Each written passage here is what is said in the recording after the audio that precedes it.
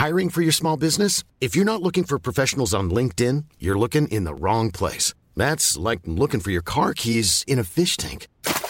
LinkedIn helps you hire professionals you can't find anywhere else, even those who aren't actively searching for a new job but might be open to the perfect role. In a given month, over 70% of LinkedIn users don't even visit other leading job sites. So start looking in the right place. With LinkedIn, you can hire professionals like a professional. Post your free job on linkedin.com/people today. Hold up. What was that? Boring. No flavor. That was as bad as those leftovers you ate all week. Keke Palmer here, and it's time to say hello to something fresh and guilt-free. Hello Fresh. Jazz up dinner with pecan-crusted chicken or garlic butter shrimp scampi. Now that's music to my mouth. Hello Fresh. Let's get this dinner party started. Discover all the delicious possibilities at hellofresh.com. Millions of people have lost weight with personalized plans from Noom. Like Evan, who can't stand salads and still lost 50 pounds. Salads generally for most people are the easy button, right? For me, that wasn't an option. I never really was a salad guy. That's just not who I am. But Noom worked for me. Get your personalized plan today at Noom.com. Real Noom user compensated to provide their story. In 4 weeks, the typical Noom user can expect to lose 1 to 2 pounds per week. Individual results may vary.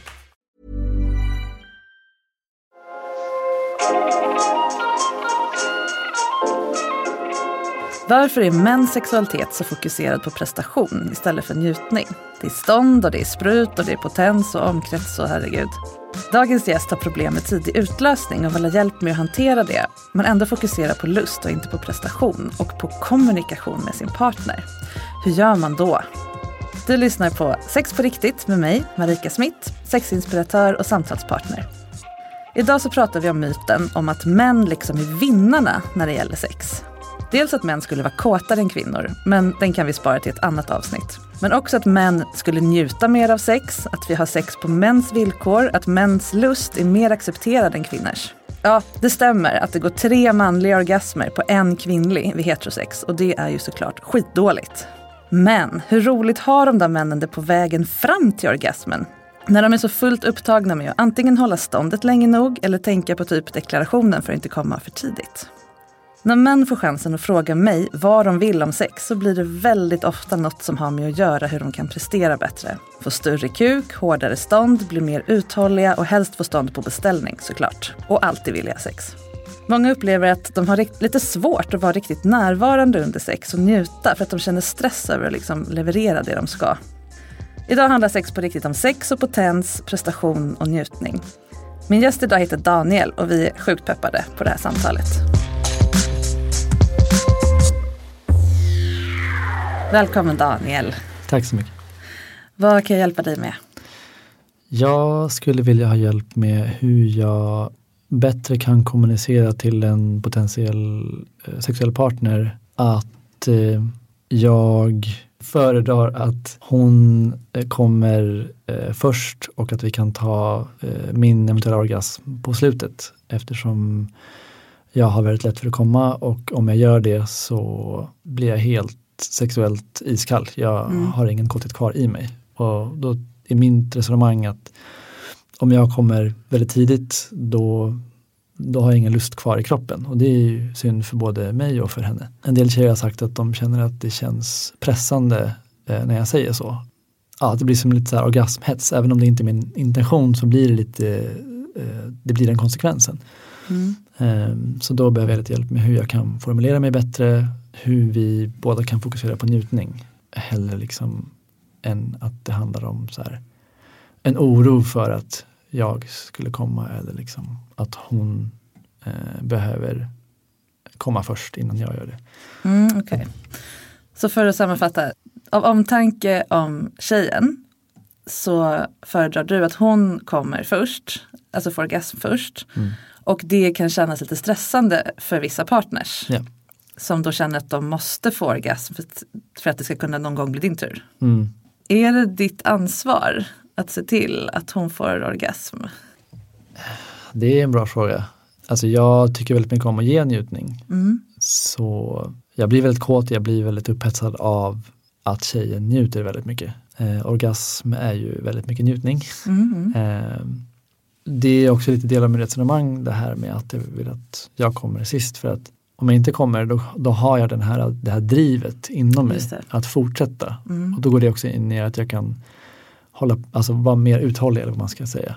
Hålla på längre och dra ut på njutningen mer. I och för sig egentligen bådas ansvar, men jag har en tendens att ta på mig ansvaret för att de känner sig trygg och bekväm och liksom, lite så. Och det är ju såklart jättebra. Jag ifrågasätter inte det alls. Men jag tänker också att det kan ju vara så att det är en strategi också för att hantera att du inte riktigt har kontroll över din orgasm. Så är det. Ja. Det är definitivt så. Ja, och då tänker jag att man skulle kunna vända på resonemanget och titta på den delen först. Och det här som vi kallar då för tidig utlösning, det är ju ett ganska dåligt uttryck. Om det nu är ett problem man upplever, då beror ju det på förväntningar som man har eller som man upplever att andra har. I korthet kan man säga att man brukar definiera för tidig utlösning som att man vid penetrerande sex av något slag inte kan hålla sig då, vilket också är ett jättekonstigt uttryck som att det handlar om att gå på toaletten, mer än 2 minuter. Det är bara det att ett genomsnittligt samlag varar mellan 1 och 5 minuter. Så 2 minuter är inte så himla, eller om det skulle nu vara 3, jag har väl spelat, vad är det för skillnad? Jag vill också säga att det här är det absolut vanligaste så kallade, den vanligaste så kallade sexuella dysfunktionen hos män, eller folk med penis då. Betydligt vanligare än erektionsproblem, vilket man hör talas om mycket mer, framförallt bland män i vuxen ålder. Så att det här är ju någonting som många funderar över och kanske också, som du säger, formar sitt sexliv kring. Och det är ju toppen om man hittar strategi för det, men om det begränsar en eller begränsar ens partner som du då är inne på, så då är det ju ett problem för att det begränsar snarare än att att man inte lever upp till någon särskild måttstock, tänker jag. Hur skulle du vilja att det fungerade i den bästa av världar? Den bästa av världar? Ja du, jag skulle vilja hålla på längre, ha sex längre. Men är du samlag då, eller? Ja, alltså sånt som, penetrerande sex får man säga. Ja. För det är där som liksom, det händer att jag kommer väldigt, väldigt lätt. Det finns ju många olika sätt att njutna. Det behöver inte bara vara penetrering. Hångla är det mest underbara som finns. Exempelvis. Det kan man göra på timtals. Liksom. Men just det vore väldigt skönt att kunna liksom vara så intim som det bara går med en annan människa. Längre än liksom att jag kommer innan jag ens har trängt in hela vägen. För det har hänt flera gånger. Det blir liksom abrupt och det blir så här, det känns som ett antiklimax så att säga.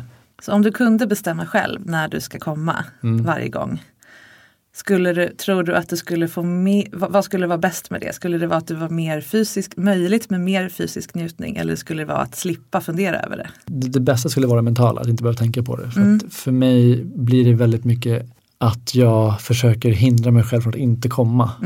För att jag är så känslig. Just det. Jag väljer bort vissa sexuella ställningar som jag vet får mig komma.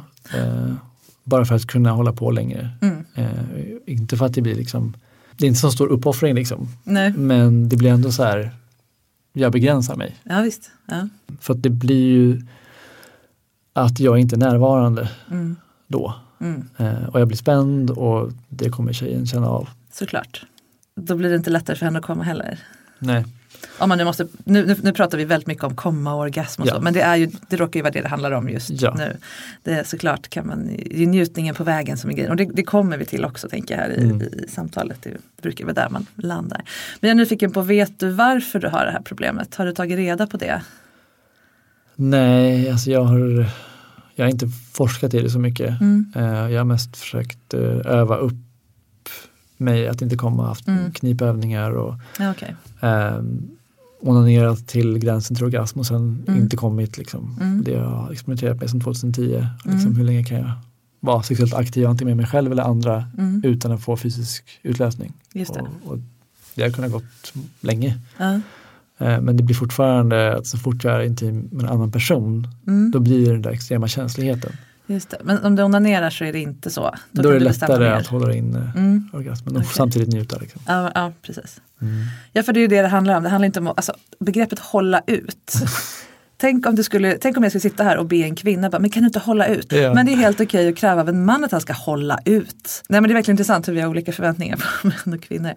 Men det här då med tidig eller egentligen ofrivillig utlösning kan man väl säga. För det är ju det handlar om, att inte känna kontroll, att inte kunna vänta så länge man vill. Det kan ju ha fysiska orsaker hos vissa och det kan bero på inlärda saker. Till exempel, nu vet jag inte alls om det var så för dig, men jättemånga pojkar växer ju upp i miljöer eller hem där man måste skynda sig att bli klar med sitt onanerande eller sitt sexuella beteende därför att man kan bli påkommen. Det finns en stress hela tiden. Och då lär man kroppen att reagera liksom fort. Att man har blivit för duktig helt enkelt på att styra sin orgasm så att den är van att komma så snabbt som möjligt. Och då gör den det även när man blir stimulerad av någon annan och inte då har den här kontrollen som man har med sin hand. När man liksom, orgasmen är något man ska avklara. Och som sagt, och sen kommer, när man då börjar sex med andra så läggs det på då. Men du ska också leverera ståndet tillräckligt länge och gud liksom. Och det kan ju vara lite intressant, jag vet inte varför det riktigt är så att mäns reaktion ofta är att komma när man blir stressad. Medan kvinnor ser att vi kan absolut inte komma när vi blir stressade. Men jag tänker att processen här och att hantera den är ungefär samma som för en kvinna som inte lyckas få orgasm. Att försöka komma från det här med prestation. Fokusera på njutning och hur det faktiskt känns. Jag kommer till konkreta övningar, det är inte bara så här flum. Men ändå försöka gå lite så systematiskt tillväga. Ta reda på vad är problemet, vad bottnar det här i. Fundera på det och liksom uteslutningsmetoden. Det här är det inte, det här blir okej. Men om man har lika svårt att hålla sig vid onani som samlag, då kanske det är något fysiskt. Det kan ju vara ett tecken på det, för då har det liksom med kroppen att göra. Medan är det bara svårt med en partner, ja men då kanske det har med intimiteten att göra, eller antingen att det är för härligt eller att det är läskigt. För kroppen kan reagera på samma sätt för båda två. Okej, men vilka strategier har du använt då, förutom den du nämnde här nyss? Olika sätt att minska känsligheten i kuken. Kondom är ju det första som jag använder ändå av andra anledningar. Liksom. Det fungerar bra. Sen som jag nämnde förut att välja bort vissa sexuella ställningar. Om jag tar en tjej bakifrån, det är det mest extremt intensiva, känsliga. Alltså det är då jag blir som mest stimulerad. Rent fysiskt. Ja, precis. Så då istället för att välja det så kan jag välja till exempel att tjejen ovanpå rider och då går det mycket bättre. När jag är intim med en tjej, att hålla stimulansen borta från kukområdet. För att det är där som är det som mest känsligt. Just det. Det är också en strategi. Vad gör man istället då? Då blir det mer att jag tillfredsställer henne. Med liksom fingrar och tunga och mun och så vidare. Och det kommer du inte av? Nej. Det måste vara stimulans på. Jag blir väldigt kåt och hård av det. Men det blir inte det här intensiva, nu kommer jag komma. Liksom. Just det. Ja. Det är de jag kan komma på just nu. Det här är ju en industri, eftersom det är ett så pass vanligt problem, som sagt, det är vanligare än erektionssvikt, så finns det ju jättemånga där ute som är villiga att ta ens pengar för att hjälpa en med. Kondom är ju en sak, för det använder du ju som sagt ändå. Men det finns ju sådana här känselnedsättande sprayer till exempel. Ja, de har jag hört talas om. Ja, och det tycker jag är så här, jag förstår att det är en logisk tanke att liksom sänka känseln. Men det är ju typ som att göra maten äcklig för att inte äta så fort. Ja. Då kan vi skita och äta den. Yeah. Det blir ju motsatt effekt. Eller så här, effekten uteblir snarare. Det blir ju ingen njutning alls.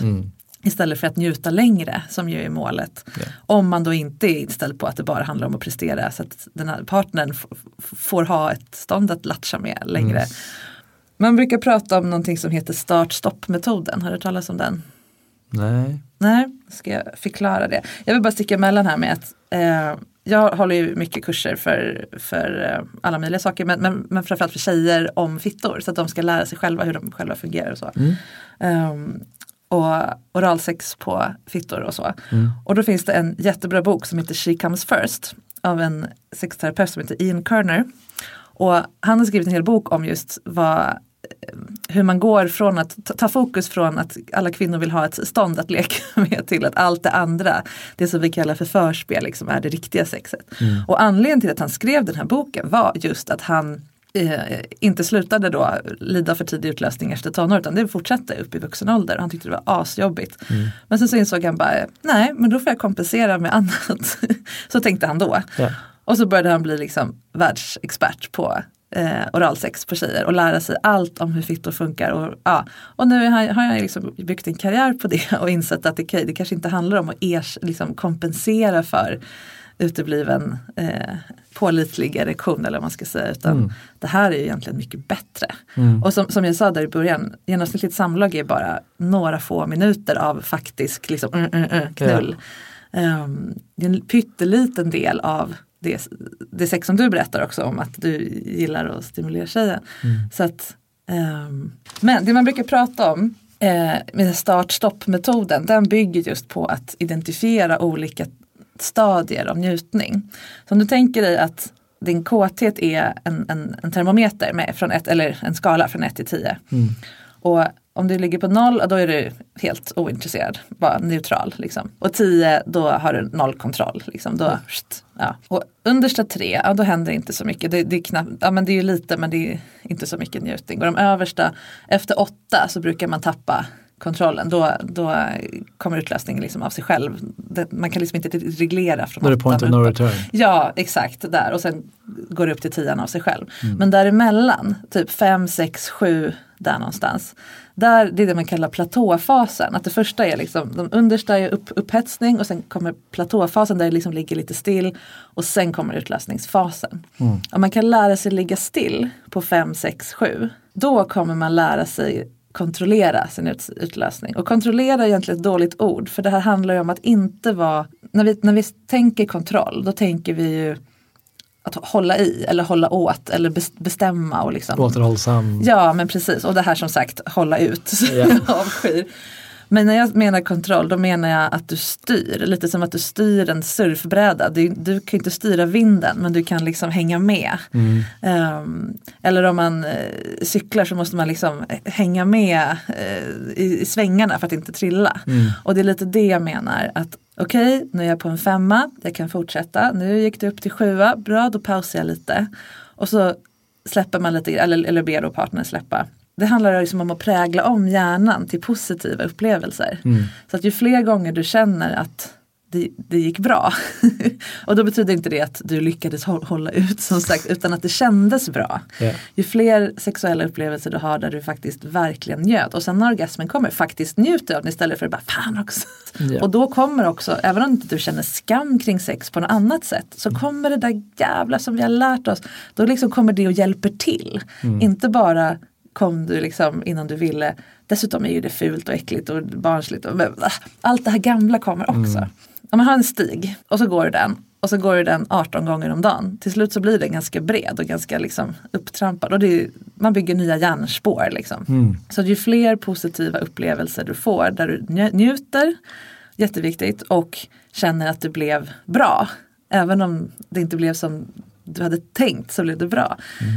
Ju lättare kommer det vara nästa gång. Därför att du har hjärnan vant sig vid att sex är någonting härligt och roligt. Och då blir det mindre och mindre fokus på prestation och mer fokus på njutning. Och det är genom att känna njutning då som du får kontroll. Därför att då kan du stanna på 7 så länge du vill. När du har lärt dig hur 7 känns. Men om man bara går från 0 till 10 hela tiden. Eller bara aktar sig för 5 och över. Så att man liksom, att du bara försöker ha stånd men samtidigt typ tänka på deklarationen. Då kommer du aldrig till 7. Då är det liksom bara någon slags kamp mellan att hålla ståndet igång men hjärnan kall liksom. Och det blir ju inte bra. Hängde du med hur jag tänkte? Ja, spännande. Jag vill verkligen rekommendera den här boken som jag visade tidigare som heter Tidig utlösning av Malin Drevstam. Som jag läste också lite inför det här samtalet. Som verkligen visar det här och steg för steg. Hur man kan göra de här övningarna ensam. Helst ensam i början därför att du har ju ändå kontroll över dig själv. Plus att du har ju ingen prestationskrav inför någon annan. Just det. Och sen kan man involvera en partner. Och men då måste man, om man nu har en partner. Men då måste man ju också vara tydlig med. Nu är det här vi gör. Det här är inte, det kommer inte vara som vanligt sex. Utan nu kommer det behöva vara det här ett tag. För att det här ska bli bättre. Och den här start-stopp-tekniken. Den kanske man får hålla på med i ett halvår. Och så kanske man gör det 2-3 gånger i veckan. Men det är liksom... Och inte mer. Så det går inte att rejsa upp det och göra det 10 gånger om dagen i en månad och sen är det klart. Utan man måste, vissa saker måste bara få sjunka in och bygga fast sig i hjärnan. Man bygger muskler eller vad som helst. Som jag säger även till kvinnor som försöker få orgasm. Att det ska vara roligt, det ska vara skönt, det ska inte vara prestationsbaserat. Men man måste ändå ha lite struktur på det. Och köra lite uteslutningsmetoden. Som sagt, det här funkade inte bra, då gör vi aldrig mer så. Eller det här, nu gör vi det här 3 gånger i veckan i 4 veckor. Och inte mindre, utan så. Men jag har några andra förslag också. Som man kan liksom praktisera under tiden. Nu verkar du redan vara hemma på det, men jag tänker på det här med oralsex. Både att ge och att få. Nu har du nästan bara pratat om att ge. Jag vet inte hur du känner för att få oralsex. Det har inte, alltså jag tycker om det väldigt mycket. Det har inte hänt lika ofta som att jag har gett. Det finns många anledningar till det, men mest är det liksom att det går mer in i det, alltså mer in att jag föredrar att ge än att få. Vilket är... Varför är det så då? Det är alltså en del av hela min personlighet, inte bara när det gäller sex. Alltså att jag är väldigt så här omhändertagande. Jag tycker om att ta hand om andra och se andras behov och tillfredsställa dem. Och ser mig själv lite som så här självförsörjande, typ att jag mår bra i mig själv ändå överlag. Så då kan jag ta hand om andra och liksom få dem att njuta. Jag ifrågasätter återigen inte det. Nej. Men det skulle ju kunna vara så att det är ett sätt att slippa konflikten som kommer från flera håll. Jag har konflikträddhet i mig. Ja, och att ta emot njutning är ganska svårt för många. Det är också en utmaning som jag har, att jag har inte en skam, kanske lite skuld. Skuld är inte heller rätt ord, men jag vet att om någon exempelvis, jag älskar e-massage. Om någon ger mig massage, det är fantastiskt. Men jag är alltid väldigt tydlig med att säga till när du vill ha massage. Och det är ju bra. Men liksom alltså, det finns vissa tjejer som har påmint mig om att så här, nu får du bara ta emot. Det här vill jag ge till dig. Därför att det är en fantastisk känsla att få ge till någon utan liksom några krav på någon motprestation. Vilket är exakt så som jag känner och tänker. Men av någon anledning så kan jag inte applicera det på mig själv när andra gör det på mig. Nej, du kan inte se generositeten i att låta någon annan känna så. Nej, det är sig själv som man tänker efter. Skulle du kunna träna på det på något sätt? Definitivt. Jag har människor omkring mig som är väldigt bra på att checka mig i det. Att liksom så här påminna mig om att Daniel, du får skärpa det här nu. Liksom. Alltså, du behöver ta hand om dina behov. Ja, du sa att du är självförsörjande. På vad då? På kärlek, på närhet? Hur kan man vara det? Alltså, det är mer om så här lycklighet i livet. Jag har haft en nästan så här utopiskt lycklig barndom och uppväxt och liv. Det är helt så här crazy. Så då, väldigt tacksam för det. Då har du fått ditt redan, eller vadå? Men lite så. Alltså att jag har så här, tagit hand om andra som inte haft det lika bra som jag. Så då har jag, om man tänker på sin stig där, jag alltid tänkt så här att jag är som en så här vandrare på en stig och jag mår bra, jag är lycklig som en lite så här Buddha sort of state of mind liksom. Och så kommer det folk som inte har det så bra, så bara, men då kan jag lyfta dem för att jag mår ju ändå bra. Men då har jag tänkt så här, okej, jag har de här behoven, men det är viktigt att jag bygger upp andra än att jag så här ber om tillfredsställelse av mina behov. För det finns någon form av så här andras välbefinnande går först för att jag mår bra som det är. Liksom. Ja, jag förstår. Jag skulle ljuga om jag sa att jag inte kände igen mig lite i det här. Jag sitter ju här och hjälper folk i podden liksom. Absolut, jag kan känna lite så också ibland. Men jag tror att det är en tankefälla att det måste vara det ena eller det andra. Att det ena är viktigare än det andra. Jag tänker ju att bara att få vara med mig sexuellt är ju jackpot. Och inspiration och glädje och så. Så att då är vem som ger till vem inte jätteviktigt. Känns den tanken jättefrämmande för dig? Eller? Nej, alltså jag har ju tänkt att alltså varje gång jag har haft sex, eller jag är inte perfekt som person, liksom, jag har gjort misstag också. Så här, jag känner att så här, jag vill uppmuntra det här alltså, entusiastiskt samtycke. Och så tänker jag också att i och med att jag tycker så mycket om att ge njutning så blir liksom det som en gåva till någon annan. Och det är faktiskt jag hade en tjejkompis som sa det så här att för att jag hade lite oro, alltså jag har fortfarande en del oro i att jag ser jag har en väldigt stark sexdrift. Att jag kan ha en oro i att bara uttrycka den verbalt exempelvis. Om jag skulle säga att jag attraherar dig. Att det kan, alltså att den driften kan vara en påträngande upplevelse. För mottagaren menar du? Precis, så då har jag väldigt ofta bara valt att inte uttrycka det alls. Och ta hand om personens andra behov som liksom inre känsloliv och välbefinnande och bara kapa det här fysiska från ekvationen så att säga. Men om det var så, då skulle det ju aldrig bli något sex, eller? Nej, men jag har alltid tänkt så här, för min så här, jag har alltid varit bekväm att tjejen tar initiativ till sex. För då blir det på hennes villkor och då vet jag att hon vill, då kan jag slappna av. Även om det blir så att jag fortfarande kan vara lite så här noja över så här, vill hon verkligen det här? Men det känns på något sätt finare eller vackrare för mig om hon kommer till mig. För då blir det så här, vad fint att du väljer att vara så här intim med mig, att du vill det. Om jag tar första steget, då blir det som att det blir det klassiska, tänk om hon säger ja bara för att inte göra, liksom, svåra mig eller göra mig besviken eller kanske andra rädslor som går in i det hela. Då vill jag hellre att hon tar första steget. Liksom. Och då har jag fått den här kommentaren, men om båda vill och ingen gör någonting, då blir det ingenting alls. Då blir det så här, ja visst, absolut. Men då hellre det än att jag riskerar att liksom skapa något obehag. Men det är inte heller oproblematiskt. Alltså det gäller att ta risker. Och jag har haft sådana konversationer med många tjejkompisar att du kan alltid uttrycka vad du känner. Och sen kan man ha ett samtal om det. Fast det är svårt att inte tänka för mig att det här är ett sätt att slippa bli avvisad. För om du väntar på deras initiativ så kan du ju inte få ett nej. Japp. Den har jag fått berättat för mig. Och den kämpar jag fortfarande med. Ja. Jag vet inte riktigt vad jag ska göra med det.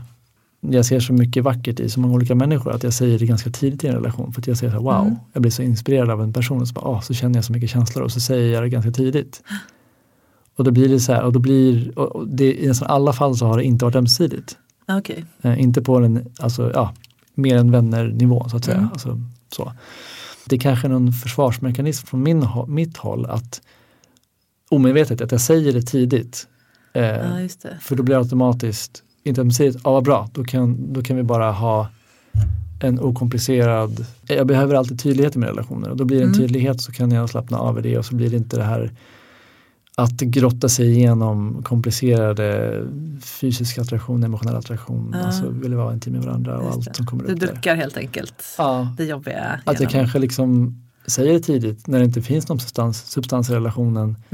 Så default-svaret för tjejen blir nej för att hon har ingenting att gå på, vilket är förståeligt. Nej, för säger man ja till någon innan man vet att det är ett ja, då blir det skitjobbigt. Exakt. Jag tänker att det är jätteintressant med de här två spåren, det fysiska och det mentala. Hur de samspelar med varandra. Men jag tror, om vi återvänder till det här med orgasm och så, att om du kände mer kontroll över det fysiska så kanske det skulle vara enklare för dig att anta de här utmaningarna som du ju uttrycker att du vet om att du har. Att ta initiativ och så vidare. Och som jag sa där i början, är det ditt jobb att se till att hon får bästa möjliga orgasm? Det är ju inte det. Nej. Riktigt. Det är en härlig tanke, men om den egentligen mest är för att komma undan ett obehag så hjälper det ju egentligen inte någon, tycker Nej, jag. sant. Vad skulle du vilja göra annorlunda då?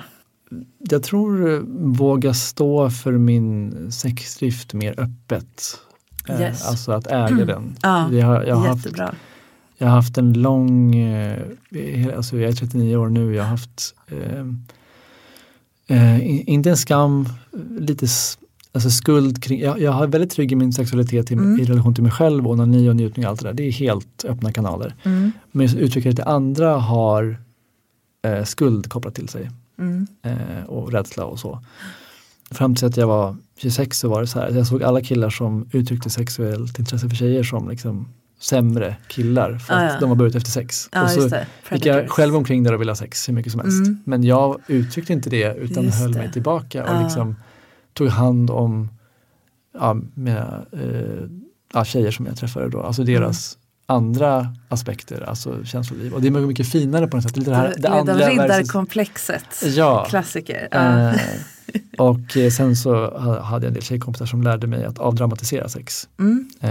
Och liksom lärde mig så här att Daniel, alltså vi tjejer vill också knulla. Det behöver inte vara som är seriöst. Det kan vara skönt och roligt och liksom. Så jag hade några väldigt viktiga personer, tjejkompisar till mig som tog mig ner på jorden lite. Vilket hjälpte mig väldigt mycket. Det finns en rädsla att bli dömd liksom, som man att säga jag är kåt och jag står för det och det är jättehärligt. Liksom, det blir en rädsla att bli dömd som en kille som bara vill ha sex eller liksom som inte är någonting annat än sin kåthet och bara ut efter det. Liksom. När jag själv vet att jag är så mycket mer än så. Just det. Så det blir ju definitivt just modet att vara mer öppen kring det. Och lita på att andra vet att jag är mer än det. Och framförallt, om de inte känner mig, vill veta mer. Just det. Det här är intressant, för jag sa ju i början här i inledningen att det är knepigt för män med sex för att man förväntas alltid vara kåt och man förväntas ha stånd och hålla ut och så vidare. Men det här är ju precis lika viktigt. Att man också ska kunna, man ska klara av att paketera en stark kåthet i ett respektfull förpackning. En väldigt bra beskrivning faktiskt. Och det är inte så lätt, som du märker. Du är bra exempel på hur viktigt det är att tänka på det. Och jag träffar jättemycket män som har en stark sexualitet och som inte låter sig riktigt formas av kultur och politiskt klimat och vad det nu är och liksom låsas in i något mörkt rum. Så. Men man försöker ändå, så lägger man så mycket energi på att hålla igen den där dörren, för om det bara öppnas en liten glipa då kommer det komma ut något hemskt som ödelägger alla och går över alla gränser och allting. Det är bara att om man väl närmar sig den där dörren och knackar på och liksom får komma in så är det ofta inte så farligt. Men det som finns där är alltså sexualitet är en så stark kraft. Den är en av våra absolut viktigaste motivationer. Det är inte en drift. Det är bra att veta. Man dör inte av att inte ha sex. Men det är ju en väldigt stark motivator för oss. Och får man inte tillgång till den, då är man ju inte en hel människa. Sant. Man vinner väldigt mycket på att bli vän med den här inte alltid helt rumsrena kraften. Nej. Men självklart är det ju jätteviktigt som människa, men kanske extra som man, att ta ansvar för hur man beter sig sexuellt, hur man är och så vidare. Men jag tror att det ansvaret ligger snarare i att som sagt surfa på den här kraften, ha den i sina segel snarare än att försöka hålla bort den och bara försöka vara till för alla andra istället. För att tjejer, eller i ditt fall tjejer då, vill ju också känna den här kraften. De vill också surfa på din våg liksom. Yeah. Det är ju det som är sex. Jag tror att när du får kontroll över din egen njutning så kommer du bli så förtjust i den att du vill dela den med andra, och då kommer det här bli lättare. Men du självklart behöver du göra upp med de här andra sakerna också. Är jag värd att njuta och så. Börja med att be folk ge dig massage. Vad skulle du säga att du tar med dig från det här samtalet mest? Ja, men det här att äga min sexualitet. För det är en sån här stor emotionell kamp. Jag uppskattar verkligen det perspektivet som du gav där med att bli vän med mörkret. Slarvigt uttryckt. Ja. Som inte är någon mörker. Nej, det är ju möjligheter. Ja, också din motfråga att är det mitt ansvar verkligen bara. Det är också en pusselbit som blir så här, men just det. Det är ju någonting som man gör tillsammans ändå. Och jag tänker också att det är ett sätt att visa respekt mot kvinnan att utgå från att hon klarar att ta hand om sin egen sexualitet. Hon är inget våp liksom. Hon är ingen prinsessa i tornet. Nej. Hon behöver ingen riddare, hon behöver en kille bara. Ja, tack för att du kom Daniel. Vilket fint samtal det blev. Tack för att jag fick vara. Vi är strax tillbaka. Då ska jag svara på era frågor om kuk- och prestationstemat. Bland annat vad man gör om man upptäcker att ens partner tar Viagra i smyg.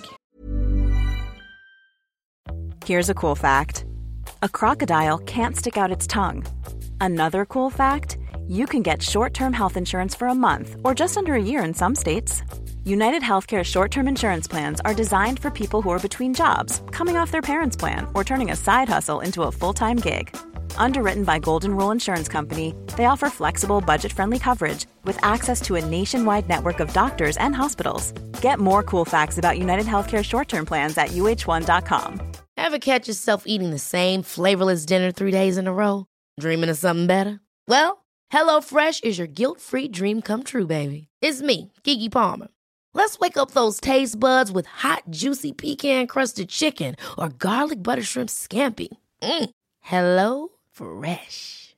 Stop dreaming of all the delicious possibilities and dig in at HelloFresh.com. Let's get this dinner party started.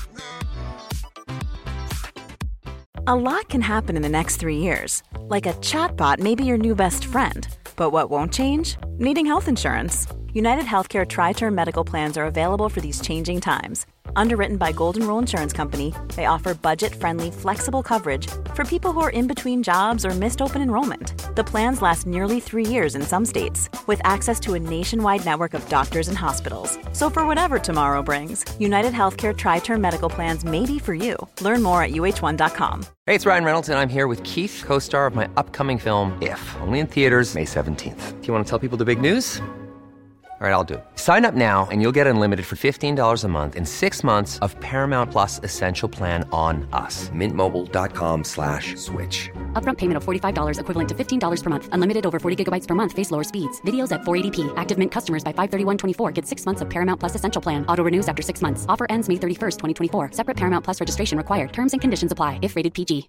Hiring for your small business? If you're not looking for professionals on LinkedIn, you're looking in the wrong place. That's like looking for your car keys in a fish tank. LinkedIn helps you hire professionals you can't find anywhere else, even those who aren't actively searching for a new job but might be open to the perfect role. In a given month, over 70% of LinkedIn users don't even visit other leading job sites. So start looking in the right place. With LinkedIn, you can hire professionals like a professional. Post your free job on linkedin.com/people today.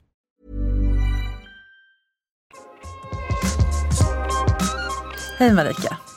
Min man kommer att behandlas för en sjukdom i höst och läkaren har varnat oss för att han antagligen kommer att få rejält nedsatt potens i och med det. Det är möjligt att jag inte kommer kunna få stånd alls. Min man är såklart ledsen över det, i kombination med allmän oro och så förstås. Men jag märker att just det här påverkar honom extra. Min fråga är vad vi kan göra för att göra det här så odramatiskt som möjligt, både för honom och för vårt sexliv. Vi pratar om det, men jag vill gärna visa ännu mer och med handling att det här är lugnt, vi kommer fixa det. Min mardröm är att vi låtsas som ingenting när det väl händer och att sexlivet bara dör ut och ingen säger något om det. Mycket tacksam för svar. Sissi.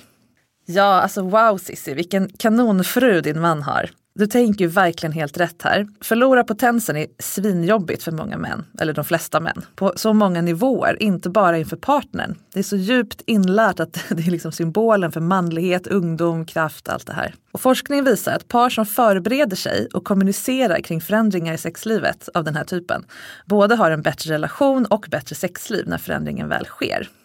Så mitt tips är att redan nu, när allt funkar, bredda er sexrepertoar med nya och roliga aktiviteter som inte kräver att han har stånd. Jag räknade ju upp ett gäng här när jag pratade med Daniel, lite grann i alla fall, men oralsex och fingrar kommer man ju väldigt långt med.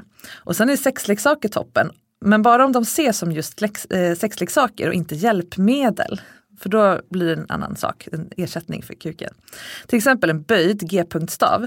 Den kan ju göra saker som hans kuk ändå inte hade kunnat. Och då kan man liksom förfina tekniken i att stimulera dig med den. Och då kan han ju levla upp liksom rejält som älskare. Genom att kunna ge dig en ny sorts njutning. Och så hans egen njutning, den finns ju också på så många fler ställen än kuken. Och sen går det att lära sig få orgasm utan att vare sig ha stånd eller få utlösning. Alltså känslan av orgasm. Till exempel en grundkurs i tantra brukar ju vara en bra början om man vill lära sig det. Det här med att man får skapa ett nytt normalt. Det gör skillnad mycket mindre när ni inte längre kan göra de gamla grejerna. Eller behöver hjälpmedel då, eller någonting annat för att få till dem. Och om ni har det så här roligt och härligt medan ni skapar den här nya paletten av tekniker och mumsigheter så kommer sexlivet få en rejäl kick redan nu. Och det underlättar såklart också att förändringen sker när ni redan har det toppen. Berätta att du känner som du gör, med tonvikt på att du vill fortsätta ha ett härligt samliv med rådande premisser.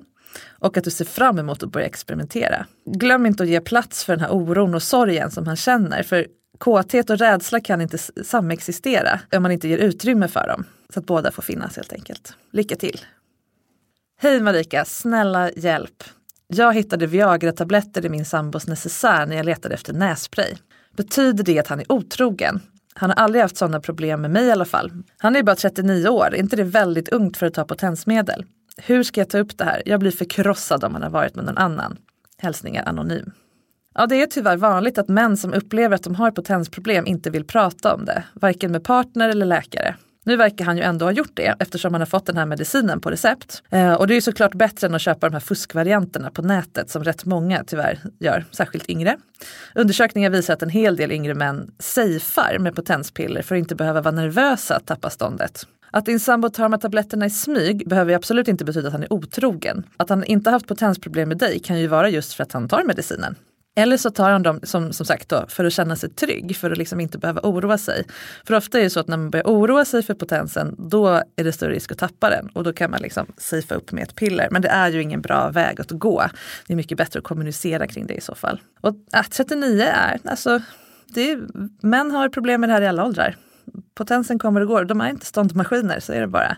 Man kan inte bestämma när man ska ha stånd och vilken person man tänder på och så vidare. Man kan vara jättekåt utan att få stånd eller ha stånd utan att vara kåt.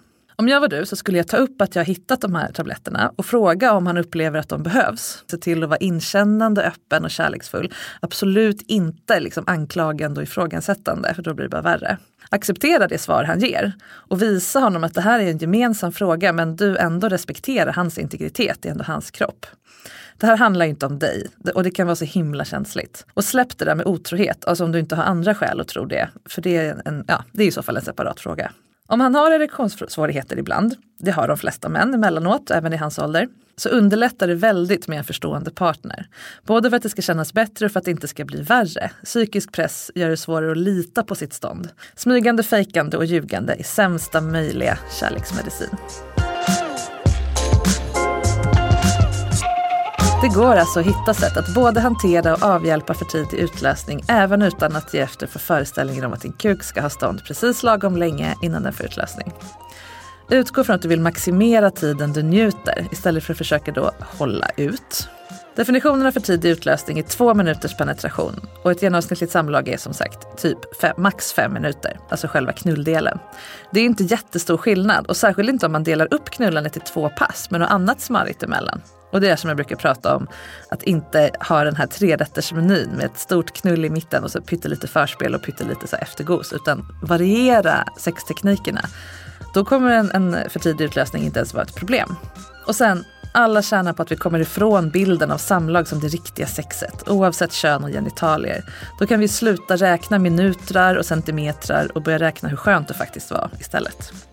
Myten att män har det så jävla glajdigt i sexsammanhang är alltså inte sann. Det är en massa jobb och ångest bakom många gånger. Men istället för att ställa kön mot varann och jämföra vem som har det jobbigast så kan vi lösa det så himla snyggt på ett sätt som gör att alla får bättre sex. Och det är ju asbra. Nästa vecka har jag en ny gäst i studion med ett nytt liggproblem. Du kan följa mig på Instagram. Det heter Sexinspiration och Kit, de heter kit.se. Vill du ställa en fråga om sex eller om du vill vara med i programmet med ditt eget liggdilemma så mejla till sexexpert@kit.se. Det här är Sex på riktigt med Marika Smith, en podd från Kit.